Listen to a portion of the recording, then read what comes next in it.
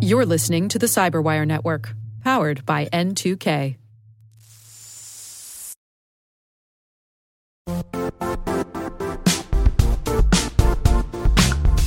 The IT world used to be simpler. You only had to secure and manage environments that you controlled. Then came new technologies and new ways to work. Now, employees, apps, and networks are everywhere. This means poor visibility, security gaps, and added risk. That's why Cloudflare created the first-ever connectivity cloud. Visit cloudflare.com to protect your business everywhere you do business.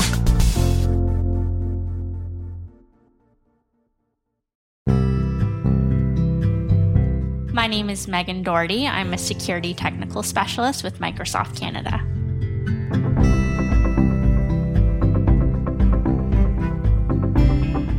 I wanted to be a fine artist. I think a good part of me still wants to be a fine artist, but I ended up finding my way to originally mechanical engineering, actually, because I thought engineering, as well as being able to design cars, would lead me into that realm of creativity still.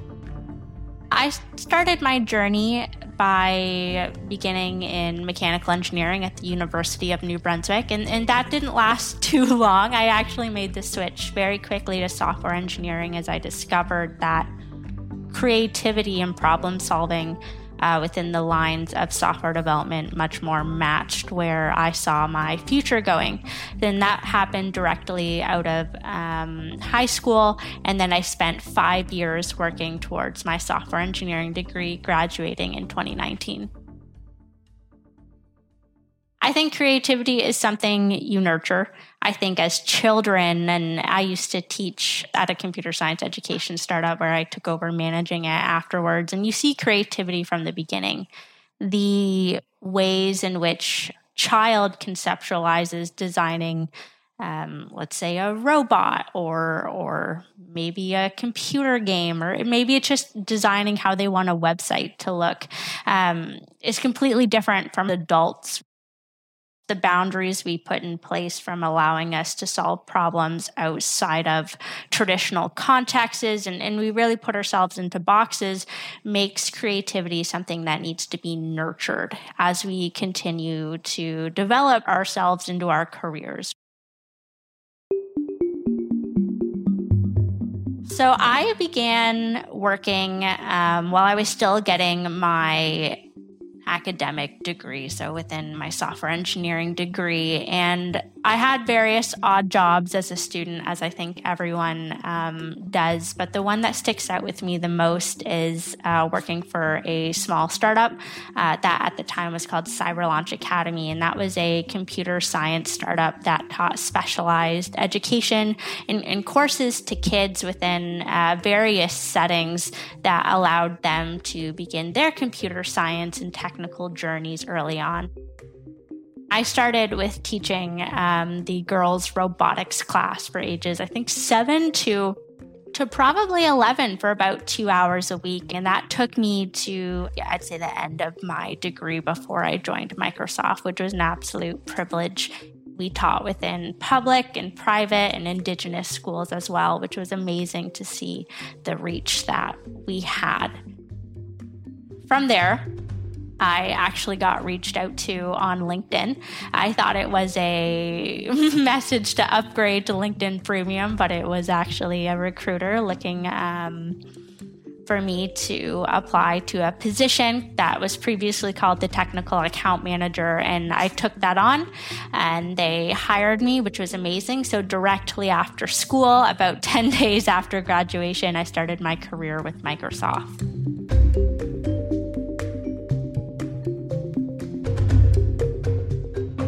I worked with the various information systems teams and admin teams within universities. I worked within higher education, which is very much a passion area for myself, but I found myself not being challenged enough. And that's when I saw an opening on the security technical specialist team, which is the security sales engineers here within Canada. And I said, I think that's the area that I want to pursue.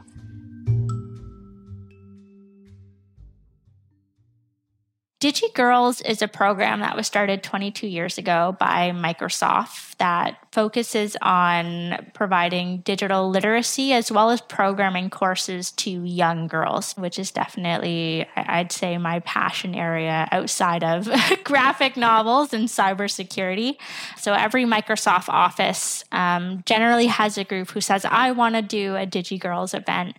And we will put on events. My team specifically, we focused on bringing it globally in order to reach those who are in more remote communities who don't get access to these types of programs on a regular basis, whereas those in a big city might have a little bit more opportunity. Currently, I'm mentoring an individual right now, and they are in university getting their computer engineering degree. And one of the first things they said is, I was a DigiGirls, and I did that within high school. So seeing that direct correlation to how this program gave them the exposure as well as some of the confidence to say, I'm going to take on a technical education was phenomenal. There's so many barriers, just even mentally, that we put on ourselves when it comes to looking for a career change or even thinking of cybersecurity as your next career path. I know for me, it was definitely a large blocker because I wasn't the strongest in school. I actually really struggled within as a really creative individual within getting a technical degree. And I thought cybersecurity is only for those who have the 4.3 GPAs or who have 10 years experience. And I would strongly encourage anyone from maybe a non-technical background or especially a technical background that says, I think this is an area I could lend myself to take that leap, whether it's going through certifications to get yourself up to date or just having conversations with other security professionals who the majority tend to be fairly friendly about what that looks like for them. I think there's a spot for everyone within this industry.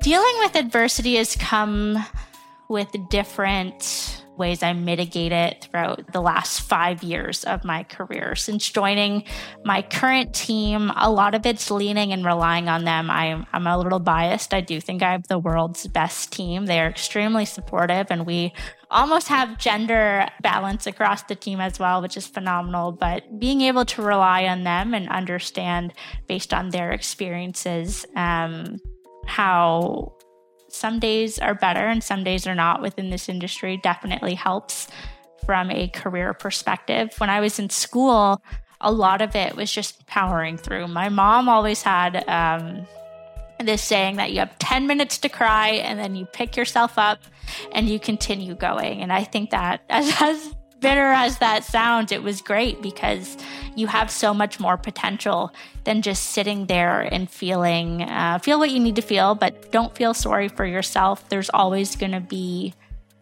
people in a community around you who will pick you up and take you where you need to go as long as you're willing to put your foot forward first.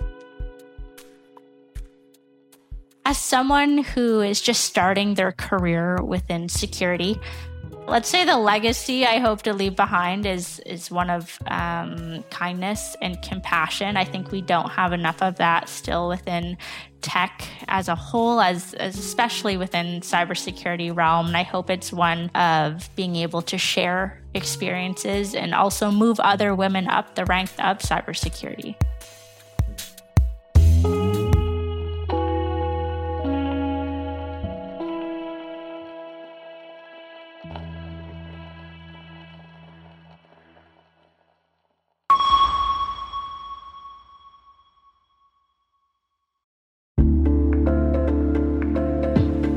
Hey listeners, we're always looking for ways to improve the N2K CyberWire network and maintain the intelligence-driven news experience that keeps you in the know on the latest developments in cybersecurity.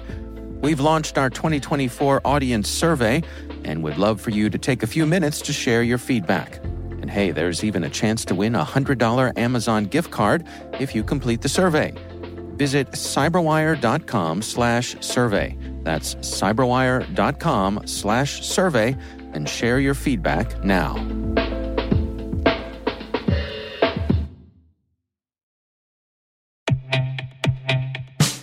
And now, a word from our sponsor, Syxsense.